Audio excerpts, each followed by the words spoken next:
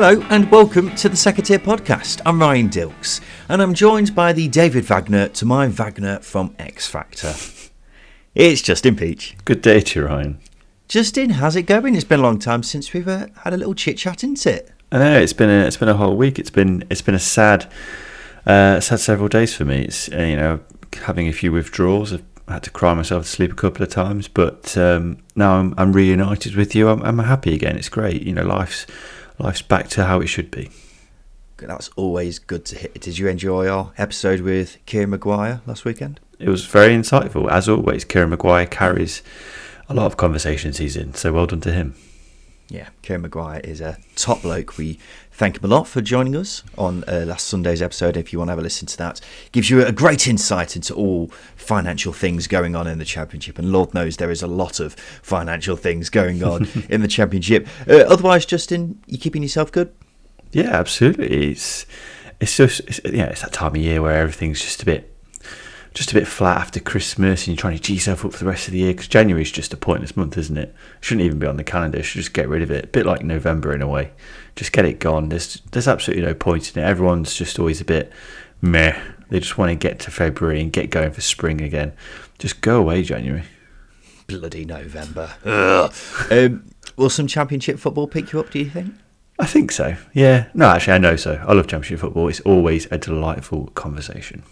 In that case, welcome to the number one Championship podcast, the Second Tier. Thank you for joining us wherever you are. We're going to look ahead to some of the big games in the Championship coming up this weekend. Me and Justin will each predict a team we think is guaranteed to win and a team we think could spring somewhat of a surprise in the Championship this weekend. We'll also talk about some of the news that we've missed over the past week and a bit, and then we'll finish off with Diddy or Didn't He right at the end. So we'll start off with our preview of the weekend. Now, Justin, out of interest, I thought I'd have a look back at how our bankers and surprise winners have been doing recently.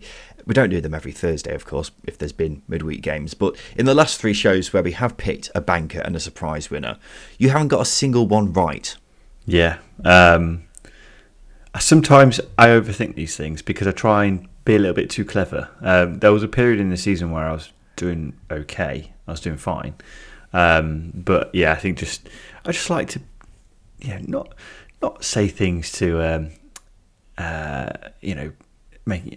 inflame a conversation. But I do like to throw in a couple of curveballs. And I think that's my thinking. I just like to be a little bit on the edge, a little bit crazy. I've got this idea that there's an alter ego character of you, and his name is Justin Sane. Justin Sane, get it? Okay, yeah, that's clever. Well done. He comes out every so often and just springs something on the podcast that is completely nuts, completely bonkers.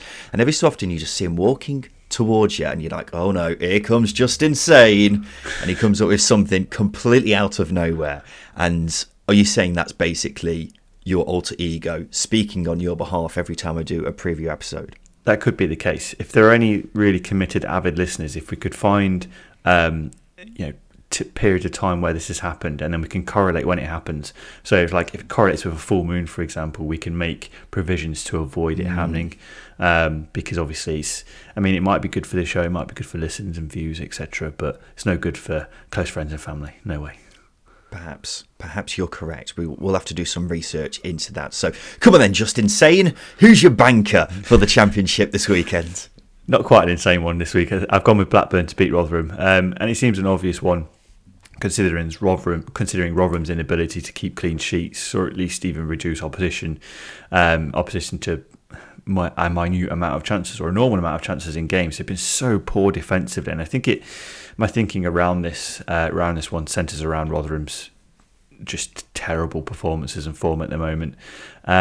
With Blackburn, you can argue that they don't create enough, but they are clinical. They are a clinical team. I think quite a few of their goals recently, I mentioned it in last week's episode, quite a few of their goals recently have been rather fortuitous, ball landing in good areas, deflections, etc. They have been quite fortunate, but they do get into good areas, and they are good at defending leads, as we well know. And they've got clinical players, and they've shown that on several occasions this season. Doesn't necessarily mean they'll finish in the top 6. I'll throw that caveat in there. I'm not backing Blackburn to get into the top 6, but I do think this should be a relatively straightforward one for them. They've got good players. They've shown in the last 2 games, they've kept 2 clean sheets, obviously 2 wins as well, including the FA Cup win over Norwich, that they do have ability to get back to what they were doing earlier on in the season. And as I say, Rotherham, just not very good. They've scored 4 goals in 6 games, conceded 14 in that time. It's unhealthy. They've lost Brook Norton-Cuffy. I know they brought in Sean Morrison. That might shore things up a little bit, but attacking wise, just don't see it happening. I always approach any Blackburn game with a level of scepticism because I am expecting them to go on a downfall as the weeks go on, and also because Blackburn are a fairly unpredictable side. But having said that, Rotherham have been the worst team in the division over the past few weeks. If I wanted to face a team right now, it would be Rotherham. So I'd be expecting Blackburn to get a win here. But as I say, with Blackburn's slight unpredictability, it does make me question it slightly. However, I would be expecting them to get a win here. My banker for the Championship this weekend is Sheffield United to beat Stoke at 3 o'clock on Saturday at Bramall Lane. I could have picked either of the top 2 to win this weekend, but I've gone with Sheffield United because Stoke aren't as good as Coventry, who Burnley are playing. Sheffield United now on 8 wins from 10 games. Truly astonishing form that's only made slightly less astonishing than Burnley somehow being in even better form. But the Blades have managed to create a 9-point gap between them and third place, and there's every chance it can grow even bigger this weekend because they should be expecting another 3 points here. Admittedly, they haven't been swashbuckling recently, have they? In fact, they've actually been quite fortunate in their last 4 games, and you can make a fair argument that they've been second best in each of those games. The thing that's got them the victories, though, is their superb quality that they've got from the individuals in that team. All it takes is, the sight of goal from a Billy Sharp or a late run from Sander Berger or a defensive slip-up for Iliman Ndiaye to capitalise on. And if the opposition lose focus for even the slightest moment, Sheffield United capitalise on it because they are a top side. We saw that with QPR in their last league game. QPR fell asleep in the last moments of the game. Sheffield United snatch a point. They could very well also have Ollie McBurney back here as well, or at least I hope so, because I bet on him to be top goal scorer and he's killing me by not playing games. Stoke are probably the most unpredictable side in the division. Every so often they'll put in a performance which makes you think, okay, they could be turning a corner, and then they revert to being this team who can't finish a dog's dinner. They will cause Sheffield United problems because they have got some talented players in that team. But if you give each of these sides 10 chances in a game, there's only one team I'm backing to score more of them, and that's Sheffield United every single day of the week. So I'm going for a Blades win to crank up their amazing form even further, Justin. Yeah, maybe I'll have a little bit of scepticism for this, mainly because Stoke's away form isn't that bad. And I think you have that roulette aspect of Stoke where you have no idea what team's going to turn up. It could be a world-beating Stoke, or it could be we're crumbling, we're going down Stoke. So there's that caveat to throw in there. But you are right. If the team's going to have chances and going to take them, it's going to be Sheffield United because Stoke's conversion is absolutely terrible. So I'll probably lean with you on that. But just an interesting one to consider. They have Stoke's away form is the 9th best in the league, surprisingly. So that might play a part. Yeah, it was something I was considering myself, but my thinking was Stoke at their best would not be able to beat a Sheffield United side who are playing at a 6 out of 10 level, in my personal opinion. So all Sheffield United have to do is just turn up on the day and put in a good enough performance to get over whatever Stoke side turns up. I'll do my surprise winner next, Justin. I've gone for Preston to beat Norwich on Saturday at 3 o'clock. Now, I was talking about Stoke just a second ago about how unpredictable they are. Preston definitely fall into that bracket. Them and Stoke are probably the most unpredictable teams in the division, and I think that's summarised perfectly by the fact that in Preston's last 10 games, they've won 5 and lost 5. It's very hard to give a comprehensive analysis of this Preston side, especially at home where they've lost most of their games. You never know which one's going to turn up, and similarly to what you were just saying a second ago, Justin, it kind of is like a roulette wheel at times with Preston. Just spin it around and see which one comes out. Is it going to be a good side good Preston or a bad Preston, who knows. But I think they've got a good chance against this Norwich team. The two most convincing performances I've seen from Preston this season have been in the 4-1 against Blackburn and in the 3-2 against Norwich. So I think they could cause some problems again. Norwich, of course, just 3 wins from 15 before sacking Dean Smith. David Wagner began life as head coach there with a loss at home to Blackburn in the Cup. I'm not the most convinced by this appointment, so I'll predict a bad start for him in his first league game. And similarly to what I said just a second ago, I was saying that Stoke would struggle to beat a Sheffield United side, which turn up, Sheffield United side who put out a 6 out of 10 performance. I think Preston, at their best, could beat a Norwich team who put out a 6 out of 10 performance. Yeah. I think that the standard's a bit higher with a Sheffield United, for example. So that's why I'm going for a Preston surprise win over Norwich this weekend. I don't think it'd be that much of a surprise. For me, I think Norwich's form of late has been so poor, and obviously that appointment for David Wagner, I just, like you, I'm not convinced by it at all. And I think Ryan Lowe is such a good tactician at times, and he's got such an interesting style of play, and if he's got the right personnel, it's going to click. But they are at home, which does add into that uncertainty. So again, I'm a little bit uncertain with it being a banker. I will say, I'm not saying it's a banker by any means. No. The way I summarise my surprise winners is by looking at what the bookies are saying and then see if they're the outsider. That's what I qualify as a surprise winner, but I fully accept that it may not necessarily be a surprise because Norwich have been in great form. However, with a new manager, maybe you'd be expecting them to get a result. Who knows? But there you go, Justin. Who's your surprise winner? Yeah, I mean, I maybe made it a bit harder for you by going with the banker surprise winner of the weekend. I'm going with Blackpool to beat Watford. There's a really obvious surprise winner this weekend, isn't there? There is. To be fair, now I've slept on it after making that choice. Now I've slept on it. I'm sort of in the realm of maybe it's not as a significant banker from an outsider perspective, or maybe not from the bookies' perspective, mainly because Blackpool's form of late has been actually pretty good. The performances have been, I would say, 6, 7 out of 10, and they've started to build upon that positively. You go back to that FA Cup weekend, last weekend, their win over Forest was emphatic, and they absolutely peppered and battered them. Forest aren't great, but they do boast quite a lot of good players. So I think that's a good indicator of where Blackpool are going at the moment under Appleton. And I mean, make no bones about it, I've sympathised with Appleton of late. I've not defended him, but I see from a different perspective what he's had to contend with. And I think now we're seeing that come out the other side and in a positive way. Still don't rate him as much as a Championship manager, but he's certainly a half-decent coach. And he's got a little bit more quality in his side now. So we can really see what he's going to achieve. And obviously if the poor form continues or the lack of wins continue, then there's ground for sacking there. But now he's got Josh Bowler, now he's got Morgan Rogers, two really, really good players. Obviously Josh Bowler, an unreal player. And if he starts and if he gets game time and if he's fit enough, he's going to cause Watford's fullbacks issues. Watford have issues at fullback and have had issues at fullback all season. And Blackpool's strengths, if on a good day, is getting the ball into wide areas and getting balls into the box.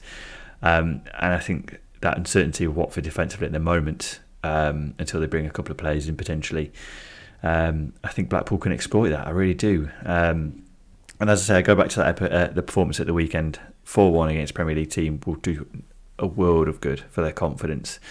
And I think mix that with Watford being relatively so-so of late under Bilic, not a criticism of Bilic, but certainly a criticism of the players. I think it swings the game in Blackpool's favour, because until those new signings that Watford have signed over the last couple of weeks are integrated into the team, and they've got João Pedro back and Imran Lalza, I don't think we're going to see the best of them. I think it'll be an exciting second half of the season for Watford, but there'll be a few bumps on the way, and I think this will be one of them. Yeah, it may seem a bit strange picking a team who's without a win in their last 9 championship games, but I do get the sense Blackpool are turning a corner, mainly because of their transfer business that they've conducted in the last week or so, which we'll talk about very shortly in the news, Justin, but also with Watford's sketchy form. This is the obvious choice for a surprise winner this weekend, isn't it? So we'll see how that goes. Justin, let's take a quick break. After that, we'll talk about some of the news from the past week and a bit, including loads and loads of transfer news.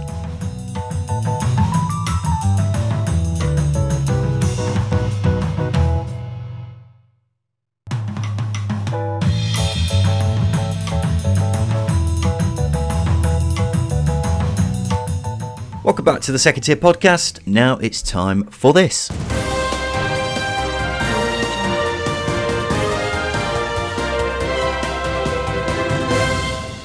Yes, it's time for the news, and we'll start with Norwich. And David Wagner has been confirmed as their new boss since the last time we spoke, Justin. He's joined on a 12-month rolling contract, which is interesting. And he says he's ready to restart Norwich's season. Can he restart Norwich's season, Justin? It couldn't get any worse, could it? So yeah, I think in some ways he can. It's a bit like when you repeatedly die in a game and you got the chance to restart it, and you just don't feel that same love there. It's just not the same. I think it's going to be a bit like that from an outsider perspective for Norwich. I'd like to see him do it. I think making Norwich more competitive will only lend to a more competitive chase for the top six, but for me his football wasn't necessarily exciting. It was functional. He got results. I think if you go back to his Huddersfield team that got promoted, they finished in the playoffs with minus goal difference, and I can't recall many teams doing that. And that playoff campaign and that playoff final, probably one of the worst I've seen ever, or it probably is the worst I've seen. So it wasn't exactly fun or exciting to watch, but it's functional, got results, and I think that's what Norwich need. Yeah, I still don't think this appointment will work out. As I said before, his record since leaving Huddersfield has been appalling, and having given it some more thought, I'm not totally convinced his style will suit Norwich. He's got better players at Norwich than he did at Huddersfield, and whether that lends to his style, where he's not necessarily dominating games, I don't know. I might be wrong on that one, but you look at the lack of chances they created in that Huddersfield team, sketchy, very, very sketchy. And how it will go in a better team with better players, where the expectation's higher, not too sure. A 12-month rolling contract, I find very peculiar. Sure, it suits Norwich because they could just get rid of him whenever they want to, really. But if it doesn't work out, it's not exactly a huge vote of confidence, is it? And the club that this manager, it's not a huge vote of confidence from the club to say, This is the manager we want to take the club forward with, if you see what I mean. And then, according to reports, Norwich were also apparently considering the likes of Kjetil Knutsen and Scott Parker for the job before deciding on Wagner. Now, we've criticised Scott Parker plenty of times on this show, and rightly so in my view, but he's still got 2 promotions in 2 championship seasons under his belt. So I think he'd have been a better appointment than Wagner. And then you ask any expert on European football, Knutsen is one of the most highly thought of managers on the continent right now. And he's doing a marvellous job at Bodo Glimt in Norway. And it would have been a really ambitious move if they decided to get him. And Wagner's just meh. I think it's a safe appointment from Webber, but I feel like he's gone too safe. Yeah, it's a bit like, I don't know, trying to refer it to, you go out for a nice swanky meal and you end up just getting pie and mash. There's nothing wrong with pie and mash, it does the trick, but if you want to pay 30 quid, 40 quid for a lovely meal, you want to get your money's worth. I don't think they're going to get that with David Wagner, unfortunately. They're just getting pie and mash with a dash of gravy, which is a lovely meal. I'm not going to try and offend anyone, but you want to be impressed, you want to be excited, and it's just not one of those things that excites you. It might do to some, but they're boring people. It's a chance. It's a chance for Norwich to have some cock o' van, isn't it? Really go out there and really experiment with their taste palette. But they've gone for, as you say, bangers and mash, which is all right. It does a job, but will it take your taste buds to the next level? Exactly. This is the perfect analogy for the David Wagner appointment. He's pie and mash. He's bangers and mash. They should have gone for, my cuisine knowledge is terrible. I've ruined this analogy, but you know what I mean. They should have gone for something a little bit more up market, a little bit more beef bourguignon. Beef bouillon, yeah. Let's get it right. Yeah, coq au vin. What else do you get in fancy restaurants? I don't know. No, I'm just going to leave that there. I think casserole. Ratatouille. Or ratatouille. Or, a caviar. Something like that, you know. It's just a chance to try something, Norwich, and you've gone for bangers and mash. God's sake. Let's move on, shall we? Coventry City have a new owner. Doug King has completed his purchase of a majority 85% share in the club. The deal will see all their debts cleared. King says, I'm honoured and excited to be taking this club forward into its next chapter. Already, I've been struck by the enthusiasm of Sky Blues fans, which many personally wishing me well, and I thank them for those sentiments. I'm looking forward to the future of this great club and what we can achieve together. Finally, some great news for Coventry City fans off the pitch. It's been a long time since they've had some. Yeah, absolutely. It's fantastic. It's a new chapter for the club, and obviously with ownership, you don't know where they're going to go, but at least with a local owner, you know that their heart's in the right place, or at least you expect it to be, which is only a good thing. It's only a good thing that means the club's going to hopefully be run more pragmatically, and it has been, but it's going to continue. It's going to lay on the solid groundwork that Coventry have been able to build off the field in terms of how they've recruited under Mark Robins, how the side of players progressed, and really try and take them to the next level. Whether that can be done this season or not, I don't know, but at least if they can get 3 or 4 signings in this January, I know Mark Robins has alluded to it as well, then they can push to at least be a competitor for the top 6, which I think is a huge mark of their transition under Robins. And as I say, now Sisu, the previous owners, are out the way. They can really try and look forward and get things resolved. The stadium situation resolved. Things like that. It's just a new chapter for Coventry fans, and I think that's just the headline there. They've got a chance to start afresh, which they've not had for 15, 16 years, however long Sisu have owned the club. Well, it's a really exciting time for Coventry, isn't it? Clearing all the debts is a great place for any new owner to start, and he's also talked about doing things like regenerating the area around the stadium, which, I mean, when it comes to sensible owners, that's the things I want to hear, actually caring about the city as well as the club, and instead of just, I'd rather have an owner who does things like that, than spunking money on overpaid players who are going to be sold for nothing a couple of years down the line. I've always said with Coventry, Mark Robins has got this club going in the right direction despite it being turmoil off the pitch. Now that it's hopefully not going to be turmoil off the pitch, imagine what he could do. It could be the start of something really special for Coventry, because they've managed to go from League 2 to edge of the top 6 under Sisu, who haven't been the greatest owners on earth. Now they've got an owner who seems like he's got his head screwed on. I've said that before about other chairmen, and they've turned out to not be the case, so we'll wait and see with that. But hopefully that is the case, and as I say, it could be something really positive for Coventry. The stadium situation is obviously a concern, and whatever happens, I don't think Doug King should be blamed for that, unless there's some serious mismanagement on his behalf. But that would be the only remaining concern off the pitch for Coventry, because otherwise it's starting to look a lot more rosy for the Sky Blues, and that's obviously not been the case for a long time, has it?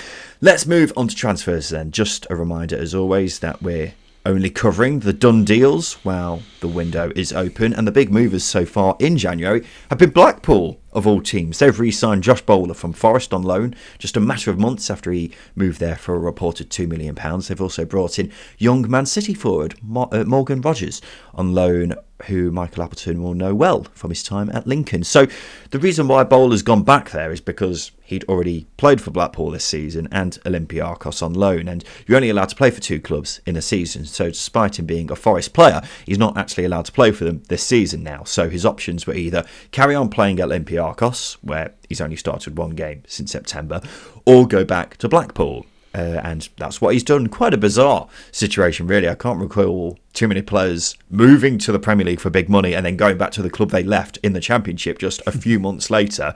But for Blackpool, it's happy days, isn't it? I think it's an absolute game-changer signing, Justin. Blackpool have been underwhelming this season, let's Make no bones about that. But Josh Bowler would have been a great signing for pretty much every Championship side, bar maybe the top two and a couple of others perhaps. So for a team like Blackpool to get him when they're in the bottom three, it's pretty mad, isn't it? And he was a one-man wrecking crew at times for Blackpool last season. And there's a reason why there was a lot of interest in him, not just from Forest. Quite a few sides were sniffing around him. I think Fulham were interested in him last summer. He's a brilliant dribbler. He found his end product in the latter half of last season, which made him this complete winger ready for the Premier League. And it's got to be said, this signing has overshadowed the signing of Morgan Rogers, which I think is an impressive move in itself. He didn't exactly pull up trees at Bournemouth last season. However, if a team like that wants to sign you in the first place, you're clearly a talented boy, aren't you? And he was marvellous at Lincoln when they nearly got promoted a couple of years ago from League One. Perhaps linking back up with Michael Appleton might get the best out of him. So it's truly remarkable that a bottom three team has managed to pull off these two signings. And I think what it means is it's very bad news for the other teams who are very much in the relegation battle, because I can quite easily see these two helping Blackpool pull away from that. Yeah, I think the only potential issue with Blackpool is final third conversion, and whether their strikers are consistent enough to put the chances these two are going to create on a plate for them and put them away. They might not need them, Justin. They might just do it themselves. Potentially, and I think Josh Bowler, for example, I think his spell at Olympiacos is going to. I think that's going to have made him even hungrier to thrive and get back to what he was doing, because before he left, his form in the first 5 or 6 games for Blackpool this season, he was very, very good. He was incredible. And obviously he earned that move, and I think it's obviously a win-win for Blackpool, because they get money for him and they get him back for probably basically nothing, because their bargaining chip is very, very high because of Forest's inability to recruit efficiently. But that's other teams' advantages. And for Morgan Rogers, I think is a great signing. I felt for him last season because Scott Parker did him dirty a little bit. I think they could have terminated his loan, but that didn't happen. That didn't transpire. He could have gone to another club, but he stayed at Bournemouth for the season, and he wasn't in their 25-man squad for the second half of the season because he signed just about every top flight bench warmer going, which didn't particularly work out great, although they were promoted. But enough about Scott Parker. Morgan Rogers is a good signing. They've got a lot of quality in the wide areas now, and as you've alluded to, they might not need to rely on their forwards putting away chances, because these two are incredibly gifted, and I think that's just going to help them massively. Blackpool are a team built on good wide players under Appleton and even under Critchley, and I think if Cashy Anderson can get back fit relatively soon or in the next month, yeah, that's a very good front line. Well, that Lincoln team that was brilliant under Michael Appleton had Morgan Rogers on one wing and Brennan Johnson also up there with him, and getting echoes of that with these two signings. So could be very exciting times for Blackpool in the second half of the season. Meanwhile, Theo Corbeau has been recalled from his loan at Blackpool by Wolves. Middlesbrough have signed Cameron Archer on loan from Villa. The young striker impressed at Preston last season, and Borough have reportedly beaten off a lot of competition for the 21-year-old. This is an exciting move, isn't it, Justin? It is. It's a brilliant move. I think the only hesitation I have with Middlesbrough in signing a really good forward is because it usually doesn't end up going the way everybody wants it to. You look at Balogun last season, didn't really work out, and I think there are examples in the past of them signing good, promising forwards and not really going particularly well. But no, I think this one's different because Archer is a top talent. He is a superb finisher. He can play with his back to goal. He can play on the shoulder. His movement's fantastic, and he's just 21 years old as well. He's got every attribute to be a top player, a top flight player, that is. And I think Middlesbrough getting him could be the catalyst. And I think things are different under Carrick than they have been under previous managers, and I just hope that he gets chances. But considering you've got players like Ryan Giles, Riley McGree getting into good areas and putting balls in the box or feeding balls into good spaces, runs off Cameron Archer is just going to add a different dimension to that front third. And Akpom in behind him, a lot of potential for goals. Quite scary actually.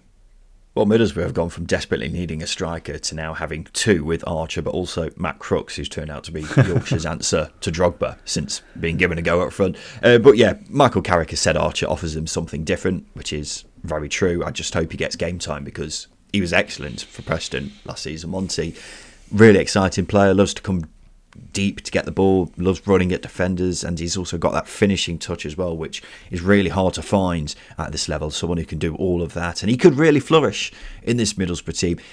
It wouldn't surprise me if he got shifted out to play left wing, which would be interesting to see if that works or not. I think it's a good problem for Carrick to have anyway, how he fits Archer into this team. It would also be interesting to see what this means for Rodrigo Muniz, who hasn't had the impact that many people were hoping he would have at Middlesbrough. So this move might spell the end of his time there. Birmingham have brought in Raider Kadra on loan from Brighton. The forward has spent this season so far on loan at Sheffield United, where he's mostly been used off the bench. I think this step down will do him good, Justin. Yeah, he's an exciting player. I really like him. I really like him. He's versatile across the front three positions, I would say. And I think he gives Eustace something slightly different to what he's currently got, even in Bakuna as well. He's an exciting option. He can be a bit of a maverick, and he's got ability. He's not been able to show that at Sheffield United this season because he's not played enough games or not enough minutes anyway. Really, really exciting, and I think he showed glimpses of what he's capable of at Blackburn last season, and I think he can, again, a bit like Bowler, he's going to be hungry to really hit the ground running at Birmingham, and I think Birmingham's the best place for young, hungry loanees to go and prove a point, and under Eustace, this is a good signing. Well, similar to Archer, he offers Birmingham something different, doesn't he? You've got Deeney, Hogan, Jukovic up front. Kadra can be that player who likes to run at players, serve up chances to the likes of Hogan, really be that foil for whoever he plays up front with. And we've spoken loads about Birmingham's very talented midfield. I quite like the idea of Kadra, Chong, Medri, etc., all running around and swarming on opposition teams, but then being clever when they've got the ball at their feet too. So I think it's a smart signing by Birmingham. I don't think he'll set the world alight, but he's a very useful player to have. Meanwhile, the Polish winger Przemysław Placheta has been recalled from his loan at Birmingham by Norwich.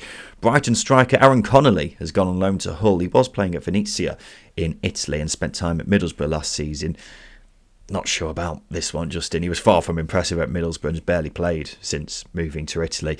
He was once seen as the big hope for the future of Irish football, wasn't he? But his future's gone by the wayside, hasn't it? The trouble is, I don't really know what he does, because he's certainly not a goal scorer. You don't have to. You only have to look at his goal record to know that. And is he a chance creator? Well, he was creating a chance every 169 minutes for Middlesbrough, so you'd say no. He's 5'7", so he's not a target man. He works hard, I'll give him that, but I don't really know what else he offers, and it seems like this move is kind of a punt from Hull to see if they can get the best out of him. Gives him an option. Rossini knew him from his time at Brighton as well, and as under 23's coach. But you're right, got no idea what he brings to a team other than a good work rate, but if they want to throw money my way, I'll do that. I like running as well. But that's not what makes a good footballer, is it? You can do it, and it's an important facet to your game. But if it's anything you can do, you're in a bit of a pickle. He's a bit of a punt and an extra option in the final third. That's it. Huddersfield have signed ex-Burnley defender Matt Lowton and former Sheffield Wednesday forward Florian Kamberi.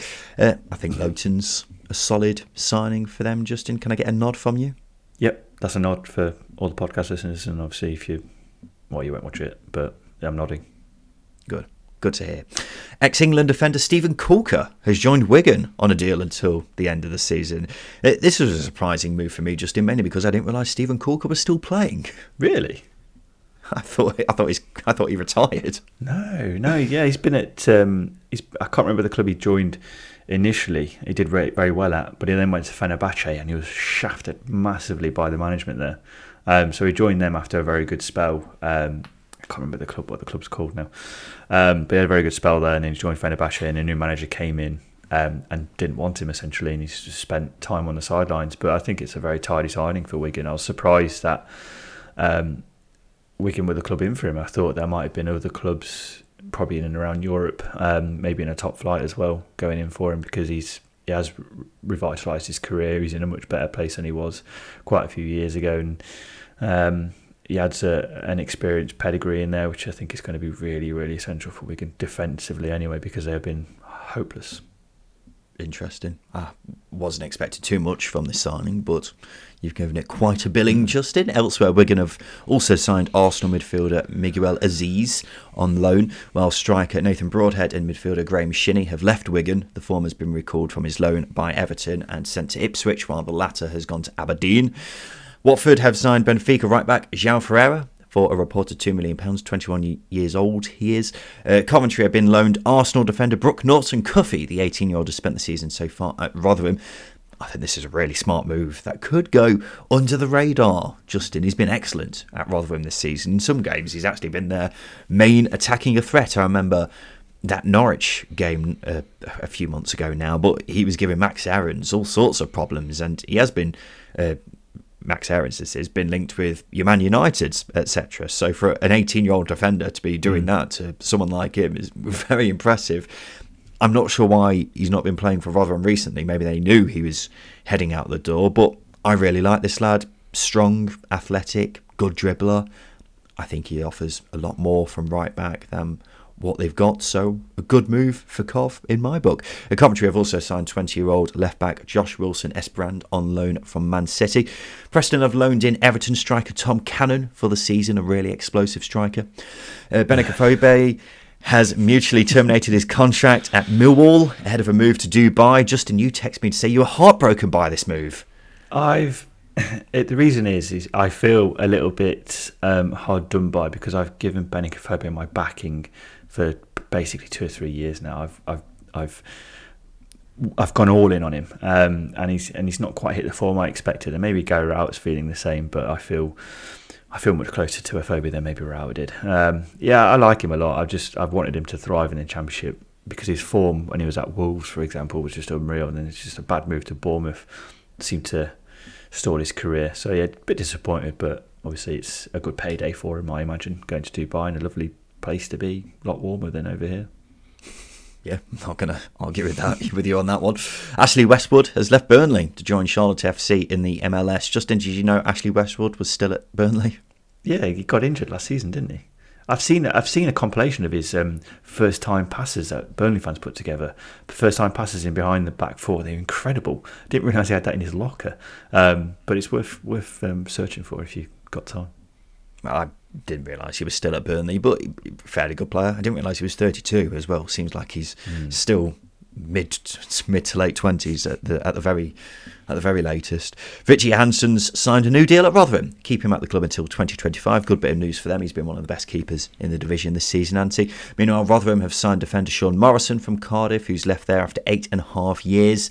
Not too much of a surprise that he's left them, because he's been struggling with an injury he suffered last season, but hopefully he can get back to playing regularly. Meanwhile, striker Max Watters has also left Cardiff to go on loan to Barnsley. Andy Carroll signed a new contract to keep him at Reading until the end of next season. Aaron Ramsey, not that one, has been recalled from his loan at Norwich by Aston Villa, and George Hurst has been recalled from his loan at Blackburn by Leicester. Moving away from transfers, and Gareth Bale has retired. He made the announcement on Monday after much speculation that he could call it a day. The reason we're talking about it on a Championship podcast, Justin, is because I wanted to ask you, is he the greatest product of the Championship ever? Ooh. I think, yeah, obviously, yes. Got to be. I saw his first professional goal as well. Yeah, it was at Derby, wasn't it? A free kick, wasn't it? Free kick, and he was the second best free kick taker on the pitch that day as well. Incredible. He was the first. Inigo Idiáquez. There you go. Always good to hear him mentioned. But yeah, I completely agree. In terms of what he's accomplished in the game, it's got to be Bale. And I mean, how many players who have been in the Championship have gone on to win the Champions League? There aren't that many, and Bale's done it multiple times, hasn't he? Of course, his spell at Real Madrid was very mixed, but there's been talk about him being the greatest British player of all time. And Can't disagree. Yeah.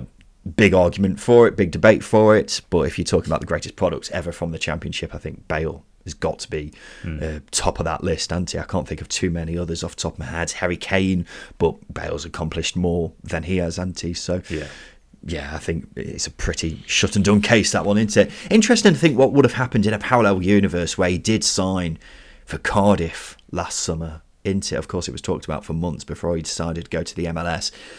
My instinct is it would have been very underwhelming if he had moved to Cardiff. You look at what he's done with LAFC this season. He's only started 2 games, and unfortunately, as talented a player as he is, his body simply just can't do it anymore, can he? And when you're playing in the Championship, where you're often playing 3 times a week, he wouldn't have been able to cope. No. I don't think, would he? No.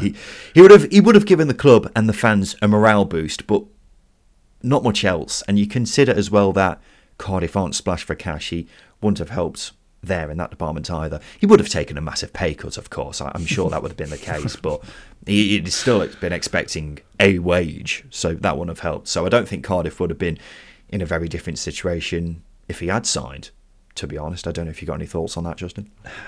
Well, it probably would have done more harm to his reputation, or his what's the word I'm looking for? His standing in Wales? Not necessarily standing, his legacy. Because I like you said, in hindsight, 3 games a week, especially in that period before the World Cup, no way. We'd have probably seen him 5 or 6 times, and then he'd have retired, and it all fizzled out, and just been really sad. And we'd all be saying, "Oh, it's a shame, really," because he wouldn't have looked like the player we expected him to be. So yeah, probably the right thing that he didn't go to Cardiff, but as you say, great career and top player. Another sliding doors moment was his transfer to Nottingham Forest back in sort of 2008, 2009. That didn't go through. Yeah, of course, yeah. That was during the period where he went the longest time without winning a game in the Premier League, wasn't it? From his debut to eventually winning a game, that was the longest time on record. I don't know if that's been changed since, but nearly moved to Forest, yeah. Would have been a very strange parallel universe, wouldn't it? The press agency says the EFL isn't hopeful of agreeing a financial settlement with the Premier League over the distribution of wealth. The Football League wants to abolish parachute payments and instead get a 25% share, which will be paid out across the 4 divisions based on merit. But the league has told clubs in a circular that it has virtually no leverage to make it happen and hopes an independent regulator will come in. Not a particularly surprising one, this one, Justin. It isn't. Obviously, the leverage side of things is an obvious one, but I do think there's a really good chance to sell the product that is a Championship. I think without the Premier League, I think the Championship could thrive as a top league. I think whilst the Super League could have been was a disaster for the football pyramid. I wasn't necessarily against the idea of just kicking those 6 teams out and the league becoming more united in that sense and a lot more competitive. It would have been interesting, but yeah, I think the Championship or the EFL, that is, there's a great product there to sell, and I think the Premier League relies heavily on the competitiveness of the Championship to make the Premier League competitive as well, because at the minute it's just 4 or 5 teams competing at the very top. But you look at the likes of Leicester, who have been able to rise through the EFL from League One to the Championship to Premier League winners. It doesn't happen without the foundations that have been set in the second tier. So there's a good product to sell there, and whether they're doing it or not well enough, I don't know. But certainly an independent regulator is absolutely essential for the longevity and sustainability of the Football League. Bristol City have asked for clarification as to why they've had so few penalties awarded in the last 3 years. It's been 430 days since they were awarded a penalty in any competition. I don't know if you have any theories. I just don't know what the PGMOL are expected to respond to with this. Like, yes, there's a conspiracy against you, Bristol City, or I just don't understand what the response is. Like, we just haven't had the decisions, I guess. Yeah, I mean, the first rule of conspiracy is you never admit to it, do you? You just deny all accountability, don't you? But I mean, if they go with a montage of videos and evidence, then sure, they've got an argument to make. But it's just look. It depends what referee you've got on the day and what they're feeling like. But I think, especially over the last 400 something days, so it's a year and a half or year and a bit, Bristol City haven't exactly been a team that dominates games in the final third, so they're not getting into the box as often. They've been clinical, they've had a good range of attacking play and good range of attacking players, but they haven't been an attacking side under Pearson. I think that lends to it, because there was that theory about Man United getting too many, but that's because they're an attacking team, they spend more time in the box. So I think that lends to it a little bit as well. West Brom striker Brandon Thomas Asante has been given a 3-game ban following their draw with Chesterfield in the FA Cup. He clashed with a defender towards the end of the game. It means he'll miss the upcoming Championship games against Luton and Burnley and the replay against Chesterfield. Rory Delap's left Stoke as a coach. It's as part of a reshuffle by the new technical director Ricky Martin. A bold move, that one, getting rid of a club legend like him. We'll have to leave that one there and see how it goes. The Daily Mail says Steve Bruce is set to retire from management. This has been contradicted by Sky Sports, who say that's not actually the case, so who knows what's actually going on there. And finally, Hull will be giving supporters free coach travel to all away fixtures for the remainder of the season. It's a gesture done by the new owners of the club. I say new, they've been there for about a year now. But we talk about crap owners on this show quite a lot, Justin. Gestures like this, very nice. Yeah, it's a good. I think, especially now with the cost of living crisis and cost of train travel and whatnot, I think it's certainly a really good move and classy move by the ownership there at Hull City, and I think it's a really good way of getting fans on board and getting fans behind what you're trying to do. I'm surprised more owners don't do it to at least lift the mood at some clubs that might need it. To be honest with you, I know it's a big expense, but certainly worth it if you can take a good backing to away games. Yeah, I'd agree with that.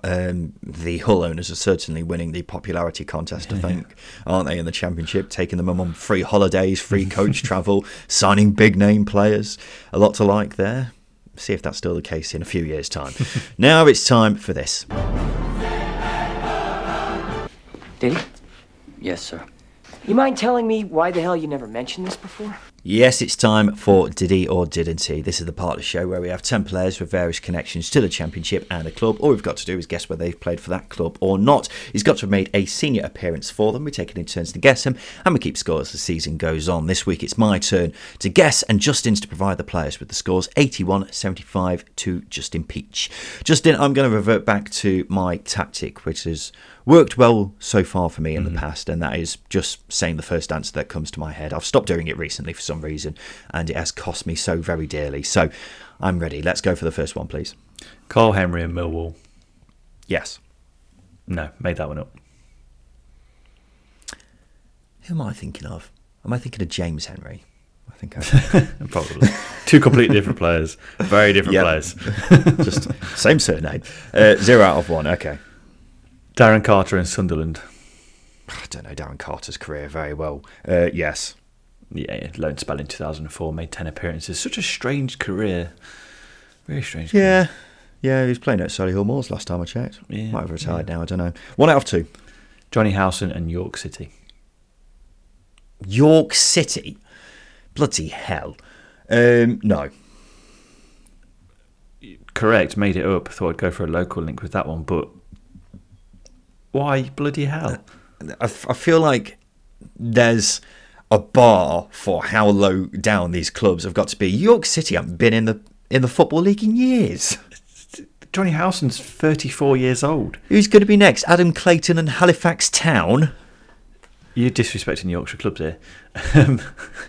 Johnny Howson's an old player. His career started 09, 08, and then York City were a league club then. Come on, let's go. God's sake, man. Alex Baptiste and Luton Town. No. Yeah, no, he had a loan spell there in 2019. You're wrong, mate. Made 2 appearances. In 2019? 2019. Bloody hell. I was surprised when I saw it. I was like, that's going in. Fair enough. 2 out of 4. Paul McShane and Crystal Palace. Yes. You're correct. Loan spell in 2012, 11 appearances. Yeah, I gave you that one not too long ago. Did you really? Yeah. Oh, no. Because there's a couple I came across. I just had no idea he played in the South. He's played for 2 teams in the South. Yeah, that's exactly what you said last time we had it on the Did He or Didn't He? 3 out of 5. Next one is Brett Ormerod and Nottingham Forest. No. He had a loan spell in 2008, 13 appearances. Brett Ormerod's one of those players whose career completely passes me by. I know he plays for Blackpool and Preston, but apart from that... He had a good spell at Southampton, but there's a period between 2005 and 2009 where his career just took a complete dive. Yeah, just went all over the shop. Yeah. 3 out of 6. Not going well, is it? Maina Figueroa and Hull City. No. Played for them for 2 years, made 35 appearances. Should I have known that? I didn't. I just thought he played for Wigan. Yeah. For some reason, Stoke always comes into my head, but that's because of his 60-yard Yeah, lob. the lob. Yeah. 3 out of 7. Oh dear. Next one is Herman Hreidissen and Bolton Wanderers. Is Herman Hreidissen a Championship legend? How many games has he played in the Championship? I think he's played some games in the Championship. I'm going to say no. Yeah, you're correct. Made it up. They've had quite a few Icelandic players at Bolton, so I thought I might swing that one in. Was recently assistant to Sol Campbell at Southend. Fair enough. I did not know that. 4 out of 8. Your next one is Paolo Gazzaniga and Gillingham. Yes. That's true. He made 20 appearances. I was going to say, he was permanent there, wasn't he? Yeah, he was that was his first team in the UK. Yeah, I remember that. So yeah, I thought I'd go with it because I might throw a completely random team in there, but then it might be too obvious. But then Gillingham sort of comes into that thinking. It's all about the mind games with this I know. game now. We know that. Next one, final one. Jay Bothroyd and Stoke City. No. Actually. Ooh. Yes. No. Oh, shit. Come on. Oh, what have I done here? Come on. No, I'm going to say no. You're going to say no. Is that your final answer? Yes. What are you saying? I'm saying Jay Bothroyd. He's still pausing. Hasn't played for Stoke. You'd be wrong. He made 4 appearances on loan in 2008.